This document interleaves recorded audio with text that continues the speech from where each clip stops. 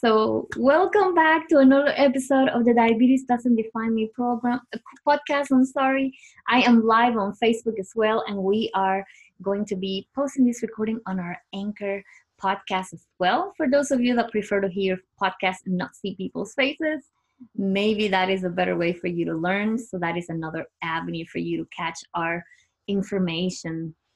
Maria Morales here, your host, a diabetes educator and dietitian from the Diabetes Doesn't Define Me program. I am your diabetes and your image coach, and I am here to guide you through this journey of diabetes where you will learn how to live a healthy life and not be defined by diabetes. And today we're going to be talking about types of diabetes, and we got started with type 1 diabetes, and I was just telling you all how type 1 diabetes is the one that we used to call juvenile diabetes. And no longer we need to call it that because it is a disease that is now attacking other people that don't have to be necessarily in their childhood ages or in their teenage ages, which is very alarming that we are now diagnosing people with type 1 diabetes later on in life, 30s, 40s, 50s. And type 1 diabetes is an autoimmune condition, okay? It's caused by the body attacking its own pancreas with antibodies. It's almost like the body doesn't want its pancreas anymore. It just attacks it and it prevents it from making insulin ever again. So it damages your own pancreas, your own body. Therefore, if you don't make insulin again, you have type 1 diabetes and you do not ever produce diabetes ever again. This is not something you can get rid of. You will always be dependent on type 1, on insulin. I'm so sorry. I'm making a few mistakes here because the screen is acting a little weird and it's like coming and going. And it got me a little distracted, but I promise I am going to be back on point. Let me know by typing 1 in the comments if you can hear me and see me okay. I hope that it did not get disconnected. So I'm going to wait for those ones. And for you on the podcast, well, you're not able to let us know if you can hear us or see us, but you will be listening in later on. Let's see. Just a quick moment. Let's see. And whoever is here, please let us know that you're here and tell me where you're watching from today. I want to know how far is this show going and if we're becoming more and more spread all over the world for more people to hear about diabetes. Thank you so much, Artenia. You rock by telling me that you can hear me okay. And thank you, Karen, as well. All right, going back to type 1 diabetes. So we know that the body attacked its own pancreas and we no longer make insulin. Now, there's a lot of different factors that can cause type 1 diabetes, but it's basically a genetic predisposition. And it could also be a result of faulty beta cells in the pancreas that normally produce insulin. But nevertheless, it's just that you are not producing insulin ever again, and it started because of an autoimmune. They're going to diagnose it also or confirm that it's type 1 by doing a test for antibodies, and it will let us know if you're type 1 or type 2. Thank you so much. So we have Hampton, Virginia in the house in Missouri. We have Phoenix, Arizona. Thank you so much. It's exciting to know that we're going coast to coast in the United States and not just here locally. I am here in Orlando, ladies, if it's your first time watching. And let's keep going. So the treatment for type 1 diabetes will always be insulin, okay? You cannot get off insulin if you have type 1 diabetes. Another thing that's important to know is that if you were diagnosed with type 2 diabetes, and all of a sudden, through the process of you having this progressive disease, you require then insulin, it does not mean you turn into a type 1. That is a mistake. A lot of people say, well, no, I'm a type 1 diabetic now because I use insulin. No, you continue to be a type 2. You're just now insulin dependent because you progress to that stage, or maybe you're just needing it for very high blood sugars for a short period of time. But you do not switch from one to the other type. You're either a type 1 your whole life or you're a type 2 your whole life, okay? So type 1 diabetes is a little bit more difficult to control than type 2 is because we're completely dependent on insulin and we're going to be very sensitive to insulin. A lot of people with type 1 diabetes usually are very thin. So they have nothing, they don't really have issues with their weight, and the weight is not what caused them to have type 1 diabetes. It wasn't, neither was the food that they ate. It was just an autoimmune disease, okay? So we do not need to be looking for blame, on blaming something on the development of type 1 diabetes versus type 2. We'll talk about that in a moment. We have things to blame on it that are going to bring on type 2 diabetes. And a person with type 1 diabetes, you may find out that they utilize an insulin pump. It gets to the point that they have to test their sugars so many times a day. It's not only once or twice like type 2 people that do it. They check their sugars 6, 7 times a day, sometimes even more. And they may utilize a glucose monitoring sensor that is going to be feeding information of their blood sugars consistently to their insulin pump. And then the insulin pump is programmed to give them insulin according to their glucose numbers and according to how much carbs they eat and they input into their insulin pump. But they can also be utilizing pens or syringes like you normally see somebody else with insulin. So type 2 diabetes, this one is the most common one. 95% of the population has diabetes type 2. And it's mainly a case of the adults, okay? 26 million Americans, adult Americans, are diagnosed with type 2. So that's a lot of people in this country. And there's a lot more in other countries as well. And it used to be called adult onset diabetes. But with the epidemic of obesity and kids that are overweight, now more teenagers and even kids are developing type 2 diabetes, which is very alarming to me. We are allowing our kids to be very sedentary like us, and we're also allowing them to eat uncontrollably at home. Therefore, they're gaining way too much weight, and they're going to the doctor and they're getting diagnosed with high cholesterol, high triglycerides, and high blood sugars. Something we did not see in our kids in the past. Let's see. I am a type 2, control with diet. Amazing, Nidhi. I didn't know you had diabetes all this time. And type 2 diabetes is kind of a milder form of than type 1, but we cannot just say some people have better diabetes than the others, okay? Everybody has diabetes and everybody struggles with something regarding control of their blood sugars. And type 2 diabetes is going to cause complications, especially to the smallest blood vessels, the vessels that nourish your kidneys, your nerves, and your eyes. And it's also going to put you at risk of a heart attack and a stroke, more so than if you didn't have diabetes. Now, with type 2 diabetes, you usually start with production of insulin. You produce enough. Eventually, you start producing less and less. Usually around the time that you get diagnosed with diabetes, about 50% of your cells that make insulin are already dead, okay? So you started with diabetes a long time ago, way before they told you had it, way before you had any symptoms. So by the time you get diagnosed, now you have a pancreas that only has 50 soldiers, let's put it that way. 50 soldiers trying to get the sugar where it belongs. That is the insulin production, right? So we have a lot less insulin production. And the more we eat foods that we cannot tolerate, too many carbohydrates, and not exercise, the harder it is for our pancreas, those 50 soldiers, to be able to fight all that sugar. We don't have enough soldiers now.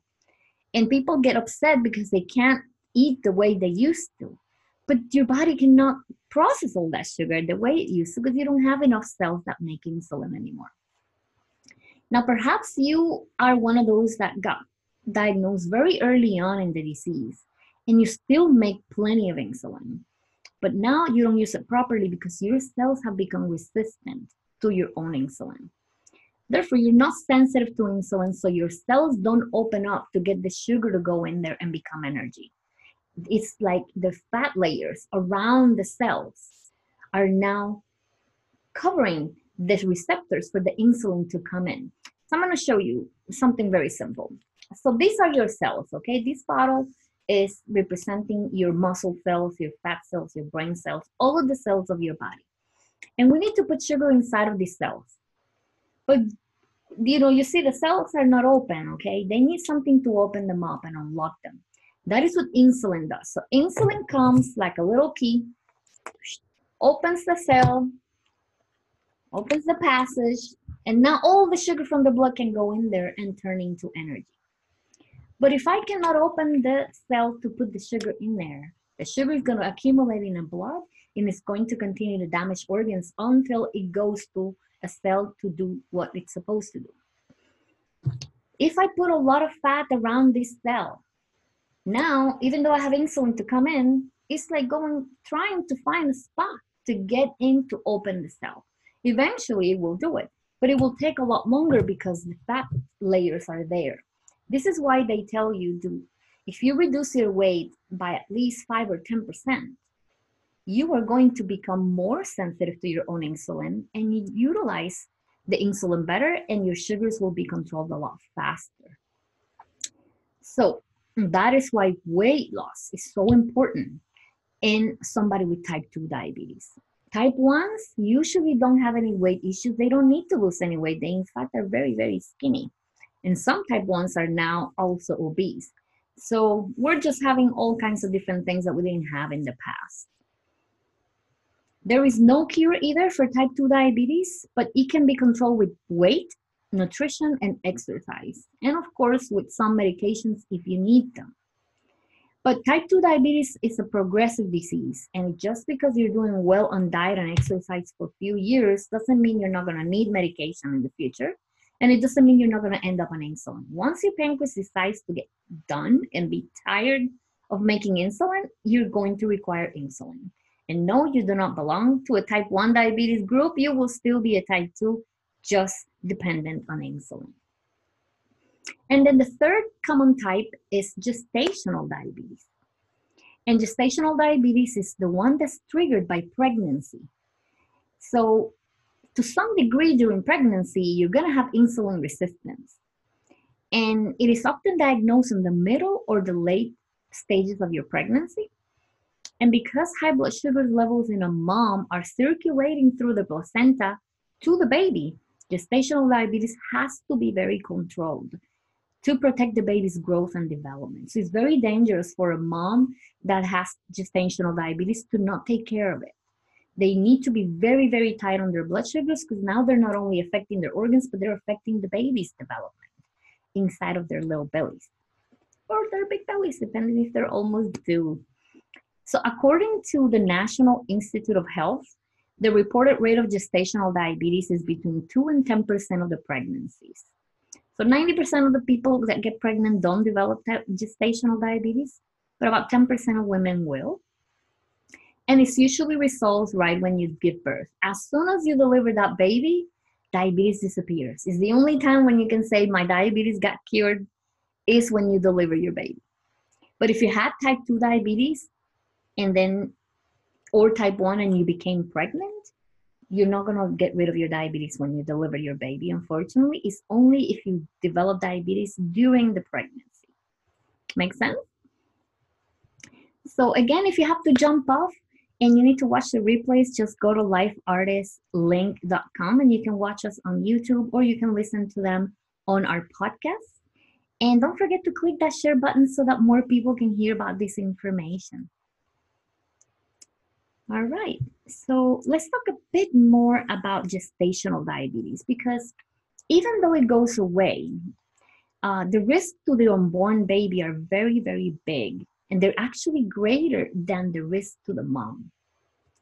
So we really need to be very careful when we are pregnant and develop diabetes because that baby is going to possibly be born with abnormal weight. They're going to gain way too much weight. Usually they're going to be very large babies, like 9, 10, 11 pounds. They might have breathing problems when they're born, and they're now at higher risk of developing obesity and diabetes risk later in life. So not only the mom is going to be at risk of developing diabetes after years of being gestational diabetic, but they're also going to put that baby at risk of also developing type 2 diabetes. later on in life. So extremely important that they work with a dietitian to very carefully monitor how much carbohydrates they eat, which ones they eat, and how they utilize their medications as well. Some of them have to be on insulin during that time. Now, there are other forms of diabetes, and they're very rare. Right now, we're hearing more about 1 to 5% of the people with diabetes having cases of very rare type diabetes, which is type 1.5, which is a combination of type 1 and type 2, which means they are not producing insulin, but they're also resistant to insulin. So that is the type 1.5. And then there's some other ones that people are studying a little bit more, doing more research to see if it really is some other form of diabetes that has kind of mutated, I will say. And we're getting more of those very difficult to control people with diabetes. But for the most part, you're either type 1 or you're type 2, or you had it during pregnancy and it will go away once you deliver your baby. But what matters here is it doesn't matter what type of diabetes it is. Not one is worse than the other. They are all going to cause the same type of complications, some faster than others, and it's all up to you to make a decision to start making changes on your eating habits and on your exercise habits, and on how you take care of your body by exercising and feeding it the right things, and following up with your doctor every 3 months.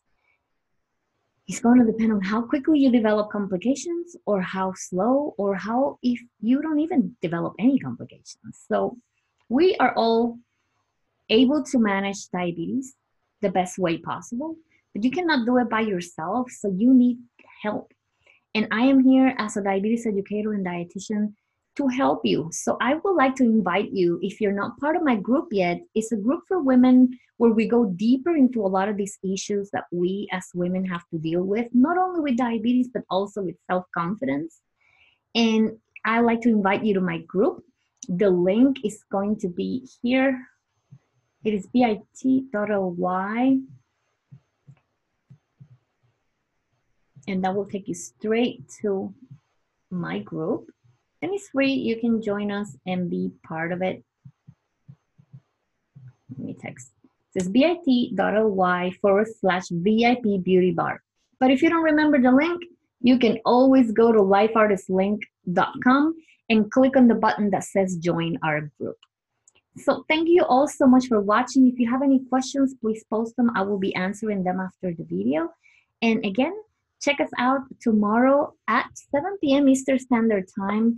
We're actually going to be talking about emotions, the emotions that surround you as a person with diabetes when you get diagnosed, and the emotions that surround your family members as well.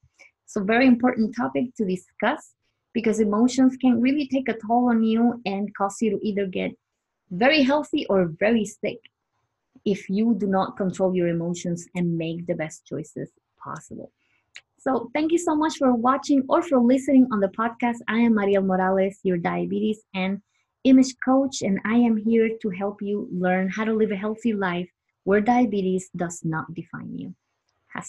Till next time, have a great night.